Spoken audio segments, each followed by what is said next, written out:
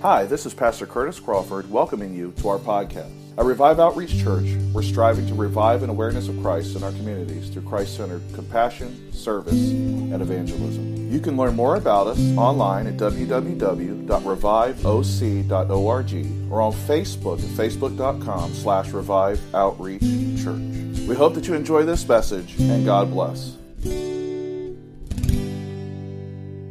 Good morning again. Welcome to the house of the Lord today.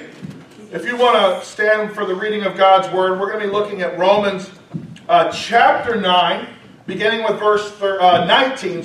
Romans chapter 9, beginning with verse 19.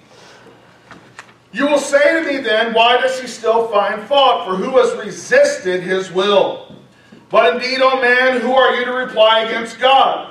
Will a thing formed say to him who formed it, why have you made me like this?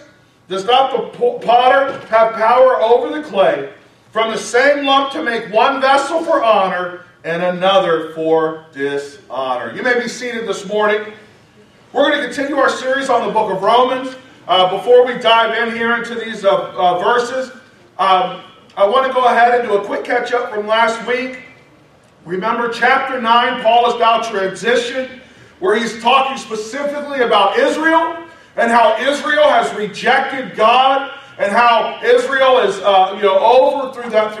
throughout the centuries has rejected God and that, But what he's saying to the nation of Israel is that even though you've rejected God and even though it appears that God has rejected you, but really God still has a remnant. And that God has those who are the spiritual children of Abraham, that not all the physical children of Abraham are considered Israel. And Paul talked about how God had chosen Abraham, and then out of Abraham God chose Isaac, and then out of Isaac God chose Jacob, right? And so he chose Abraham, Isaac, Jacob, even though Jacob was not the firstborn, he was the secondborn, right? So God is saying, hey, not everyone who says they're of Israel are not of Israel. He's using that as an example. And then he goes on to say, that talks about the heart of Pharaoh, right? And we looked at how God takes someone like Pharaoh, where 3 times in Scripture before chapter 9 of Exodus, Pharaoh says it hardened his own heart before God. Till finally in chapter 9, it says that God hardened his heart, right? And so, God is in control. He's fully sovereign. He operates, though, somehow within man's free will, right? Anyone that tries to tell you that man does not have free will, they're not telling you the truth. Somehow God, in all of his sovereignty, still operates within our free will. Okay? And so God here is talking about the nation of Israel, the rejection, but that how God has chosen for himself a select group that are the spiritual children of Abraham. And so here we start in verse 19, anticipating that his readers would not be happy about this, that Paul would distinguish between the physical descendants of Abraham from the spiritual descendants of Abraham, knowing that some of them would be offended at what Paul was saying, right? Specifically the ones who would be offended would be those who have rejected Christ. Those who had rejected that Christ was the Messiah, the Jews that were reading this or would hear about this, who did not accept Christ as Lord and Savior, they would have their feelings hurt because they'd go, what do you mean we're not children of Abraham? What do you mean we're not children of Israel? Right? Because they prided themselves at being the children of Abraham. John the Baptist, I believe, said, they were talking about, hey, we're children of Abraham. How dare you say this? And, John the Baptist said, God could raise up children of Abraham out of these rocks.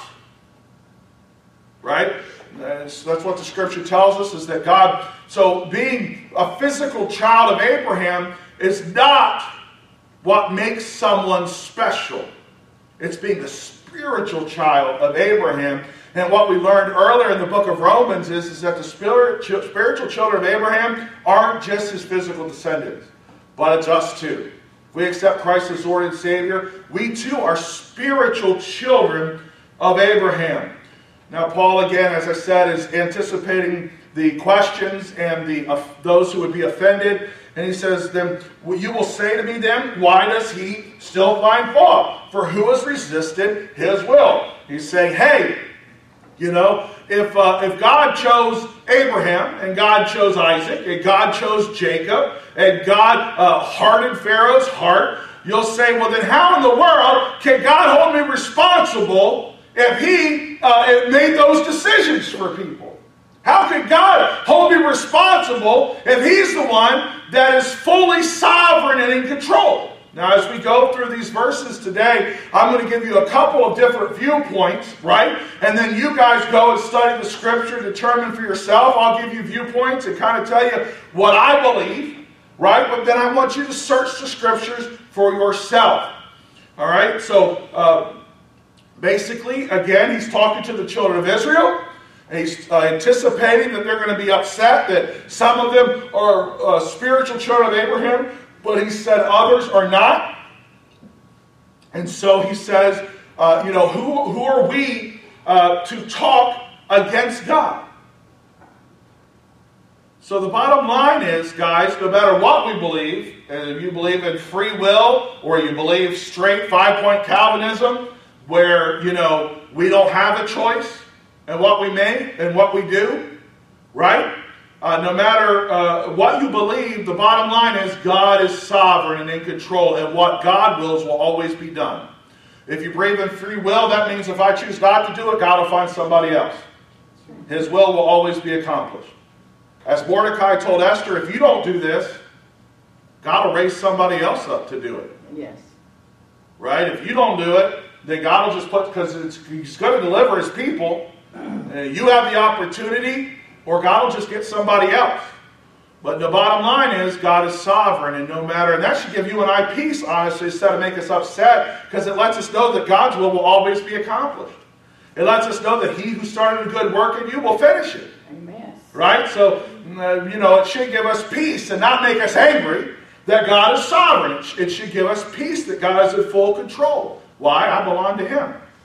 So here's the bottom line. Whether he chose me, right? Whether he decided before time began that I was going to accept him as Lord and Savior, or whether he operated within my free will, that I chose him, as we discussed in Romans chapter 8, right? Regardless, he's in control. Amen. Right? And we belong to him. He says, who are we to argue against God, to reply against God? Will a thing formed say to him who formed it, why have you made me like this? Right? Who are we to say to God, why did you make me like this? Because God's in control. God knows all things. God knows our weaknesses, our failures, our faults. But he does it all for a reason. That's why Psalm 139 is so powerful. I love that chapter because it says that Jesus knew us before we were formed in our mother's womb, that God knew us before we were formed in our mother's womb. It says that God had pre-fashioned our days, that God knew every bad thing we were going to do and every good thing we were going to do. He called us and loved us anyways. And David's response to God knowing and doing all those things wasn't, God, why did you make me this way? It was, God, search me and know me and reveal any sin within me. That's how he ends Psalm 139. All these great things about God and his control and his sovereignty and all of these things, right? He ends it by saying, God, search me and know me and reveal any unclean thing in me, right? Any sin in me. Right? So our response to God should always be one of humility, right? And asking for mercy and grace. Listen, we have to recognize that we need God and we are lost without him. That's what it's all about. Amen. Right? That's what it's all about. So who am I to say to the Creator, honestly, why, God, do I suffer from anxiety and depression? I hate it. I hate every second of it. I hate it. I hate that I have to take medicine. I hate it. But who am I to say, God, why did you make me this way? If I step back and say, for those who love God, who called according to his purpose, he's going to work everything out, then I have to believe that I suffer from that for a reason. Mm-hmm. Why? To help others, maybe. to be honest and transparent so it doesn't have a stigma, right? So other people can know it's okay to get help, right?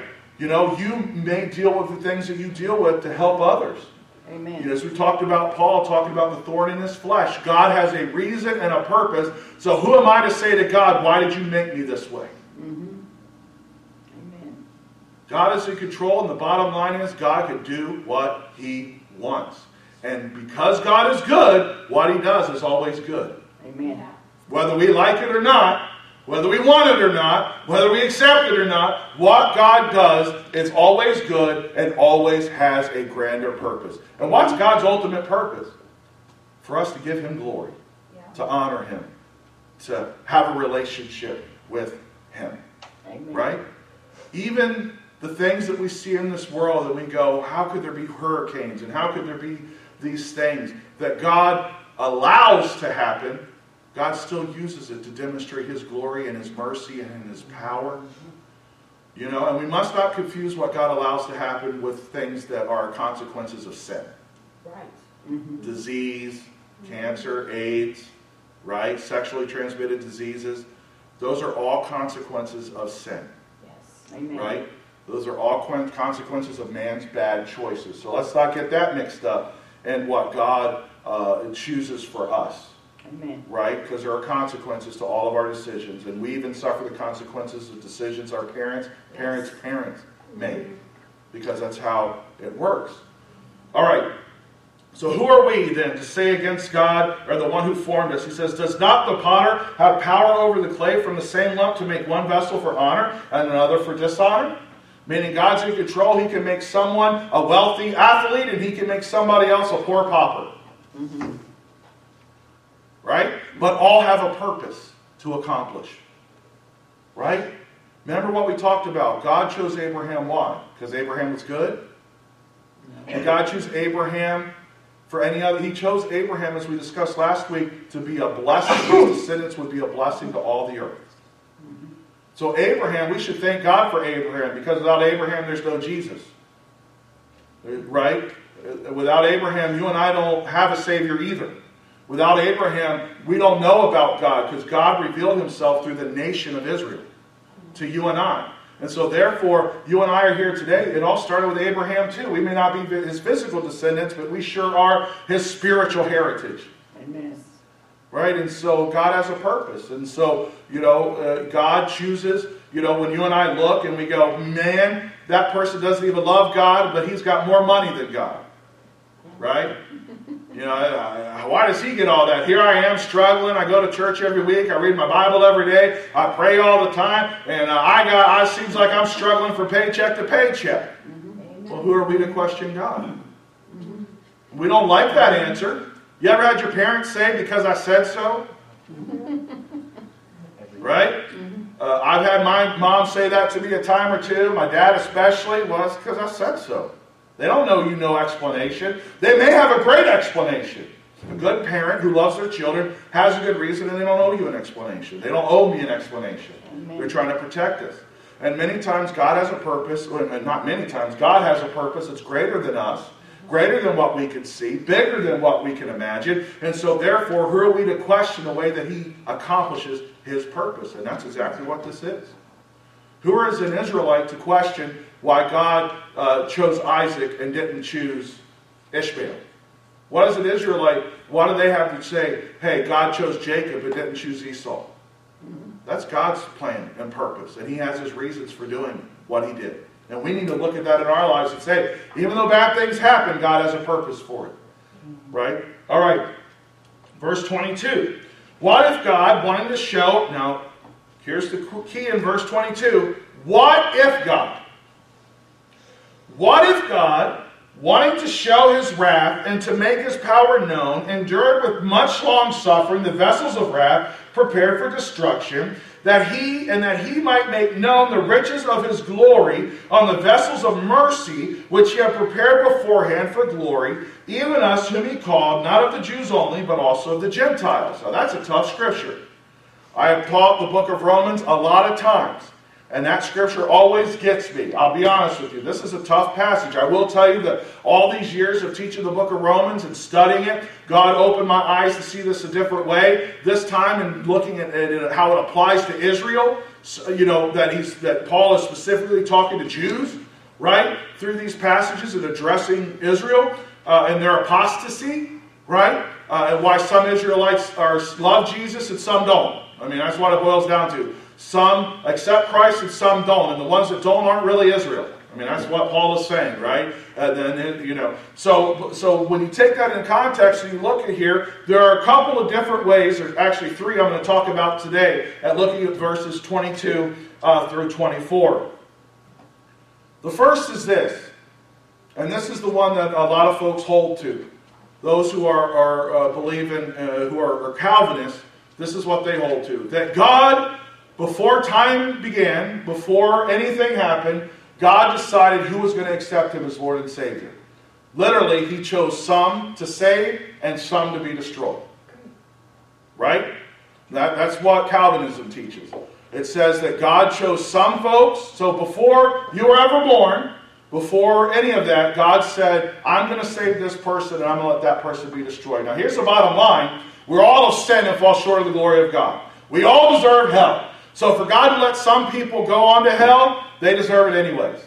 And obviously, even if you're 5-point Calvinist, we shouldn't be prideful that we were chosen. We should be humbled. So that's that view, right? But now, whether you accept that view or not, the bottom line is God is in control, God is in charge, and if he sent everybody to hell, he would be justified, and if he only sends half the world to hell, he's justified. And that's just the truth. All right? The second view is this, is that it takes that phrase, verse 22, that's translated, what if God, to say this. Not that God did it, but what if he did it? Would it make a difference? What if God did choose some to save and some to destroy? Who are we to say that God's wrong? That's the second view. Right? So those who hold Arminianism, a lot of those believe that it's more a rhetorical question of, even if God did it, we don't have a right to say anything about it because he's God and he had a purpose and a plan anyways, and we all deserve the wages of sin, which is death. I mean, let's face it, all of us have messed up. Forget Adam, forget Eve, forget all that. You and I have all messed up. Some of us have sinned this morning before we got to church, and some of us sinned after we got to church. Let's be honest. Yeah. Right? Well, we all have sinned. We all fall short. And so therefore, no one is to say, well, God sends people to hell. In fact, I believe it was earlier this week, it may have been last week, it was talking about people, a young man was being witnessed to, and he was, you could not understand, why would a good God send anyone to hell? And what people forget is we have a good God, but people aren't good. Right? I had someone question me about Noah. Why in the world did God destroy all the world? Men, women, and children, and babies. The bottom line is God had every right to, when Adam sinned, to start over with Adam. To just wipe them out. And start from scratch. God had every right, to when Noah, in the age of Noah, to not even save Noah. He could have destroyed the whole world. And he would have been in the okay. Why? They all had sinned. Even Noah was sinful. He messed up too. So God he would have been in the right to destroy everyone. Every man, every woman, every child was born under sin. We're born guilty before God no matter what. We're literally, as we saw earlier in the book of Romans, we're at war with God. We don't have peace with him. Right? So that's what I'm trying to hope you guys understand, right? No matter what, whatever God does is right. And based on what the Bible tells us, we've all sinned, we've all fallen short. The wages of sin is death. We all deserve eternal punishment. But thank God Jesus Christ came and died upon the cross so that the world can be saved. There's an option. He gave his life so that you and I can be reconciled to God in right relationship, no longer at war with him. Jesus paid the price. Amen. And whether you believe God chose you before the foundations of the earth, or whether you believe that God, according to his foreknowledge, knew you would, in your choice, choose him, so he chose to call you, regardless, God is in control, he's just, he's righteous, he can do what he wants. Either way, God is in control. So for the Calvinists to say it's not fair, Who are you to question God? And for me, an Arminian, to say it's not fair, who am I to question God? Right? And the truth is, no one can know for sure. Right? And that's why I'm willing to stand up here and admit that I can make mistakes, and I can make and insert my own humanness and my own understanding of God into the interpretation of Scripture. But whatever we believe, we must be careful that we do not become prideful and arrogant in our beliefs. Amen. Because no matter what we believe, we are still lost without Jesus Christ and deserve to go to hell. And we don't deserve to be saved. Nobody ever born on the face of this earth deserves to be saved. Only one person born on this earth was born without sin and lived a sinless life, and that was Jesus Christ. Mm-hmm. So even if God did, He's still right. Verse 30. Now listen to this. What shall we say then? That Gentiles who did not pursue righteousness have attained a righteousness, even the righteousness of faith.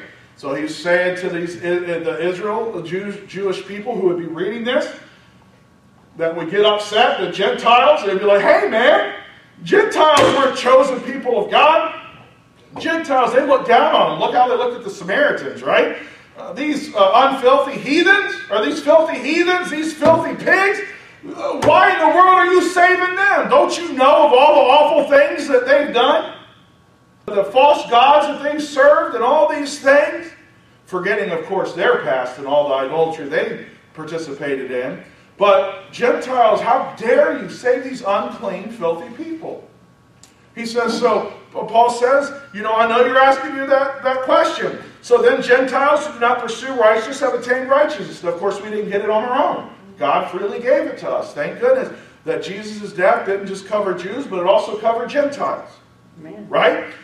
He then says, but Israel, pursuing the law of righteousness, has not attained to the law of righteousness.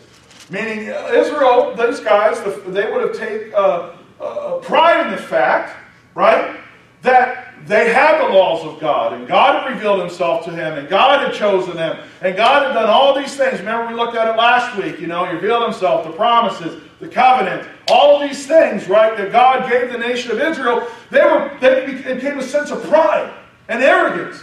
And hey, man, wait up for a second, Paul. We've been pursuing righteousness. We've been pursuing righteousness since Abraham.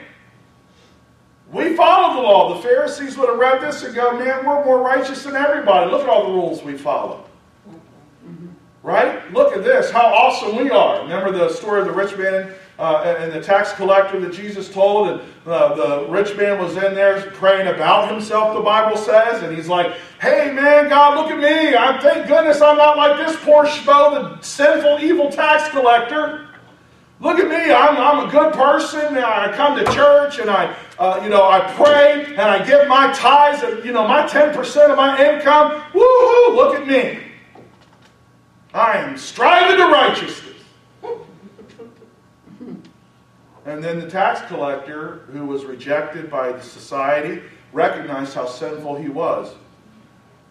He was striving not for righteousness, but forgiveness and mercy.